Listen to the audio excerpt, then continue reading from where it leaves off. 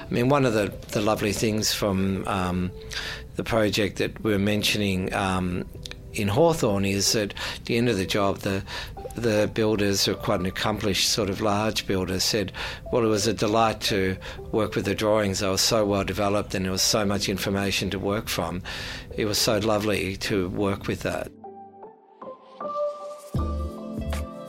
Hi, I'm Stephen Crafty. I'm presenting Talking Design at RMIT University, and I'm here with Robert Simeone. He's an architect who's been doing wonderful work, not just lately, but throughout his career. Welcome to the program, Robert. Thanks, Stephen. Thank you. Robert, you have covered a lot of ground. I mean, people might know your work from the Stoke House, St Kilda Stoke House, which is quite a significant building. But I'm interested in starting the conversation about this house that you've entered the awards this year, entered into the awards, the AIA Victorian chapter. It's an interesting one. It covers so many different things for me in my mind. Maybe tell me about the house to start with, because it's unusual. It is an unusual house. Thank you for the introduction, Stephen. The house was actually built the late 19th century more as two houses, and then it was significantly altered in the 80s. And a lot of the original sense of the building was lost, even though from the street it appears to be still quite intact, or when we started working on it. And I think the aim was really to try and understand what the real sense of the house was and is in an attempt to develop that further. We were very keen to keep its presence within the street. It's a heritage area? It's a heritage area. It's St James Precinct, so it's quite tightly... In Hawthorn, quite carefully curated in a way by the residents. They're very careful about what happens there, as they should. But we were really keen, even though its intrinsic heritage value had been lost, it still had a strong presence on the street, and it appeared as a heritage house, and we thought that we didn't want to lose that to the street. It also acts in combination with a number of houses on the street. And so the idea was to try to peel back as much as we could the work that had been completed in the 80s that was, in a sense, irrelevant, and then events the remaining qualities of its heritage value, and then add a new living section for the clients from there. When you look at the house from the street, and I'm not going to give away the address, but when you look at it from the street, there's this side tower that kind of looks original, but then it kind of looks a bit shadowy, as if it's kind of slightly new. Yeah. You're not quite sure when it was built, and the Borough Charter, which is the heritage guidelines for Australia, generally people think of that as separating the past and the present and making a clear delineation between the new intervention. But in this case, you haven't. You've kind of created almost like a shadow to the original house. Yeah, it was a very deliberate ploy. I mean, I've always found the tenets of the Borough Charter something that we try to abide with or by in our work when we've worked on heritage houses. I mean, it's a lovely idea, as little as possible, as much as necessary, and so therefore. But this was a little bit different. So we kept the original part, but when we started looking at this addition at the back, the original house felt very thin, the original section, and when you peeled away the work from the 80s, and it felt quite thin and insubstantial to the street, but also felt as though it lacked a certain depth in the way the house felt.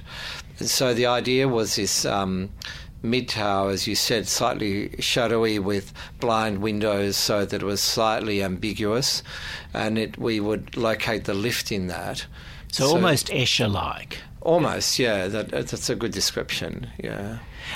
Those houses, I mean, these houses, you know, it's classical, I remember walking into it for the first time, and I thought it was very reserved, but it spoke to me. It was houses kind of either speak to you or they don't speak to you. This one did speak to me. There was wonderful symmetry in the house, but there was a lovely play of the new, and obviously it's been reworked completely, but you felt as if you were going into something quite special. How do you create that magic, Robert? How do you make something that could go either way? How do you make it so special? That's a difficult question, Stephen. I guess you look at each room as a room, and then you look at its slippage, or how does that room begin to fall into other spaces, or how does it have its own sense of authenticity and yet relate to another room adjacent to it or beyond that. And then I think there's also that view that exists beyond, which is quite important in sort of how do you give the room some sort of charge or a sense of not being static, that there's something happening. It's an interesting one, the way you've extended it, because it's tell me how you've extended it, what approach you used. It's not a clear juxtaposition between old and new. There is almost that fading into a different zone. And how did you do that? Well, there were a couple of significant sort of gestures. One was a large east-facing courtyard, so that the original house would look onto that, and it acted as a separator, but in a way the emptiness of the courtyard acted as it becomes its own space. It acts as this joining device between these two, in a way, quite separate buildings, but act as a connecting point. And the courtyard was quite a deep, large courtyard in residential or domestic terms. It's almost, in a way, it's almost like a little civic square in its proportion. It does have a civic quality. And it's also quite tall.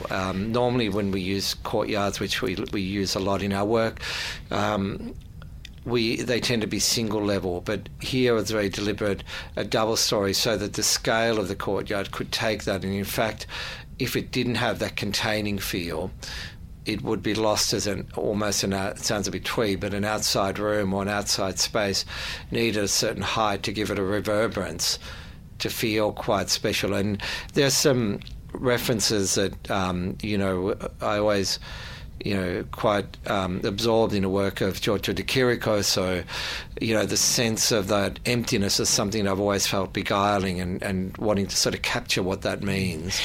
I think the other thing that I noticed particularly when I first saw the house was a change in direction. I mean, changes in direction don't happen just overnight. They evolve, and there's often trends. I hate the word trends because this isn't about trends, but when I walked in and I saw all those very heavy gold-framed, ornate oil paintings of the owner's ancestors on the wall, from the 1850s, the 1860s, and they were all curated in a way that you actually made it look almost contemporary. It was a contemporary, and that's partly the credit of the owner, who has that eye for putting in, marble busts. And I know people have been looking at the past more carefully in more recent times, but I think that house really, to me, was a very strong gesture about where we're heading in terms of looking more closely at the past than we did, say, 10 years ago, when you kind of, anything gold-framed or a gold frame mirrored, you'd kind of just say, oh, yuck. Yeah, we had quite a few detailed discussions with the client about where certain paintings might go or how things might be used. And, lighting then becomes quite important, because then you need to be able to pick up certain pieces like the bust at the end of a long view is quite a deliberate positioning, and then certain lighting effects are created to emphasise that. But I think the other thing is that we began to think about the spaces as being very generous, very sort of complementary spaces. So the corridors would actually be like galleries, so that the house is so big that we needed a scale of space was commensurate with the house itself. And so what we began to develop was the idea of the gallery space as corridor space, but then we needed to quieten it down, and so the choice of colours became quite a detailed discussion with the client for the different areas in different parts of the house. I mean, Robert, this house couldn't have worked the way it has without this client. She's obviously quite gifted in her own right. Agreed, yeah. And really has a fine eye. So she's kind of mixed, wonderful antique pieces like the dining table that fits 20 in the middle of the house, framed by, these very serious portraits. But she's got that eye. And how difficult is it to get those clients to actually, whether it's this kind of... How difficult is it? I think as an architect, you're always lucky to have clients like that, because you can't create spaces like this without the engagement and the deep engagement of a client. And it's always very special, that level of engagement and that level of discussion. And from the beginning, like the higher aspirations to the detail of where something actually is going to go. And there's a strong endurance that's required through the length of a project, and very grateful to our client for that endurance that she's shown, but also that engagement with us and that trust. I mean, there's a lot of trust that a client shows in an architect. At what point does it become questions just disappear and you just get complete reign over something, or doesn't it happen that way? I've never really found it to be like that, but I found it becomes a very engaging, as with other clients, a very engaging discussion about the higher sense of what a space means and how you might use it. So I'm not necessarily looking for free reign, because it's relative to the person living in the house and to understand how they live and want to live. So you need that engagement for it to be relevant and interesting. Robert, a lot of your projects tend to be long-term projects. I mean, they're substantial houses. They're long-term projects. I mean, you're working on one in Armidale at the moment, and I hope I'm alive by the time it's finished. And so there seems to be that wonderful journey that you'd have to be not brave, but incredibly patient to actually, they're very complicated buildings. They take time. But how challenging is it when you get a client who's, how rare is it to get a client who's prepared to wait? Well, often these days, Stephen, it's also just the bureaucratic and requirements of authorities. Town planning can often take, sometimes 2 years, and often with VCAT or not VCAT, if you're lucky, and you can negotiate your way through. And then, you need to be able to have very good documentation for large complex houses. There's not only to capture the intent of the project, but also to capture the client's requirements and work through it carefully. And then also from the point of view of good documents help to reduce variations and difficulties with builders, because builders appreciate well-developed drawings. I mean, one of the lovely things from the project that we're mentioning in Hawthorn is that at the end of the job, the builders, who are quite an accomplished sort of large builders, said, well, it was a delight to work with the drawings. They were so well developed and there was so much information to work from. It was so lovely to work with that. So is that something that you're particularly mindful of from the start? Really thorough drawings? Well, I think it helps us as architects to explore and capture the intent of the architecture, but also then, if you want a builder to build well and to understand what it is, the builder needs a certain level of documentation to achieve that, and through the subcontractors and the whole procurement stage. And I suppose having really well documented plans actually makes it easier for you, because there's less need for questions. There's always questions, Stephen. There's always questions. I think what it does is it helps to what we would hate to see is when things need to be done because they're not right. But the interesting thing about being able to set things out early, because it's so well documented, is that there's always a need for nuance to understand that maybe this just needs to be moved a fraction or here or there. And so if it can be set out early and adjusted as you go along, then you're working with the builder rather than working again. You begin to form, a more of a team-like or project team feel to it. The other thing, Robert, is, you've won numerous awards. I'm sure your wall, there's not much space left on your wall. Yet you're also you're very humble, but you take on smaller projects where a lot of established architects, and you're an established architect now, would probably say, oh, I'm not doing a bathroom and a kitchen, get a decorator in or get someone else in. But you seem to be really interested in smaller projects, even if you do, you do larger new houses. But, if someone rang and said, oh, hi, Robert, I've got a problem with my bathroom, I'm not happy with it, you'll go out and have a look at that. Well, I like working at different scales. I think there's something that I enjoy thinking through things at budgets and scale of building and trying to find the appropriate solution within what needs to be reviewed. So I quite enjoy that shift. Yeah, no, it's refreshing because a lot of architects would, rightly so, you don't make money on bathrooms and kitchens, but in your position you would actually take the time to look at it. Well, it's also nice, and I think it's always a privilege when a client will say to you, oh, we've seen this project of yours and we'd love you to work on this. I think there's something about that needs to be respected in a way.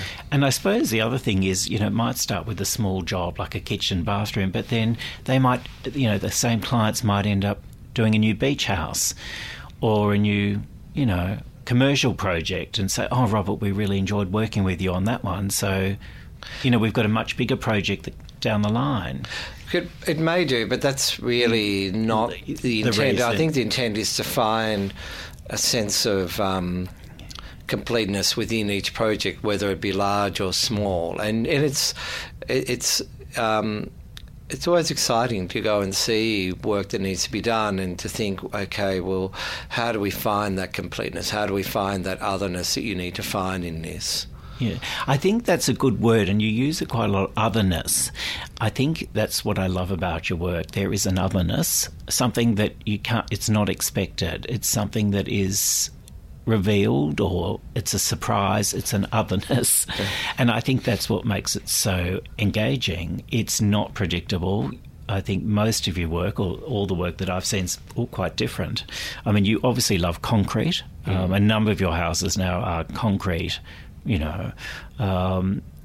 so, you very rarely repeat yourself, Robert. I mean, there's details you obviously enjoy using and take from one project to the next, but that's different from an completely different design.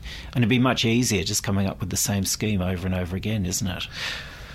Well, I think it's just, I've never really thought about it in those terms, but I think each site, each client has such a varied series of requirements and in a way, restrictions by the nature of the site or planning or building or just the way things are, where the sun comes up or you don't get sun in a certain time.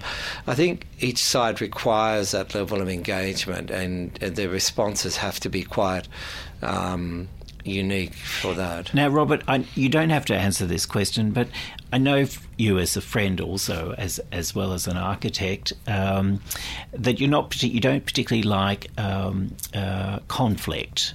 You don't like conflict with neighbours, and you don't like conflict with local government. But how difficult is it when and you've been going for a long time now, you walk into a council, you present something so strong as an idea, and the junior planning officer behind the council just says, no, that's not going to happen.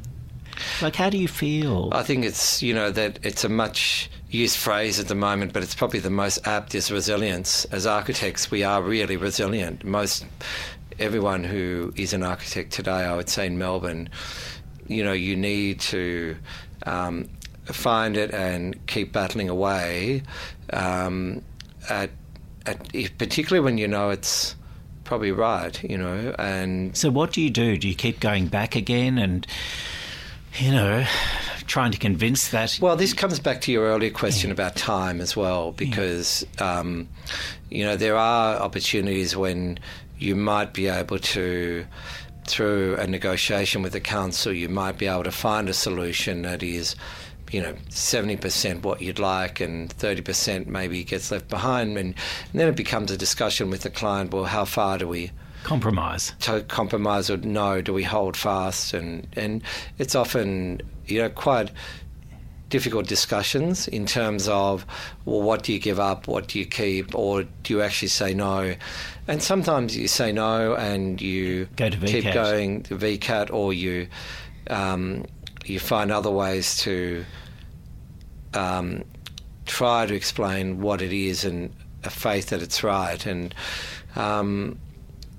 each one is just, everyone is so different. Robert, COVID for the last 2 years has been very challenging. Look, prices have gone through the roof. People are anxious about whether they can afford things, they can't afford things. Things have to be left out where 2 years ago they would have been included. How has it affected your practice? Because I think it would have affected it like other people. Well, I think it's affected it through, like most other practices, where just slowly all the staff coming back now into the office over the next few weeks. And so it's one thing about being able to collaborative in person work through things around a table rather than via Zoom together and that sort of thing. And I think from the point of building procurement, it is difficult, and we generally form quite tight connections with builders, so it begins to earlier on, or when we feel like there's a problem coming, to sort of try to find solutions in terms of what the materials would be, or contractually how do we allow for this to, find, to give the builder some comfort that we can cope with something. The clients always want security, and there's a question of risk. So the discussions, I think, just become more protracted, and we need to just keep trying to build in contingencies where we can. And how do you do that? I mean, like if you've got your heart set on an in situ concrete house, and before COVID, and it's all documented, and you're really excited about it, and you kind of start going out and buying Japanese clothes because you think that's going to look good in the house, and then you're told it's gone up so much, and you can still have it, but it's going to cost you so much more. How do you deal with it?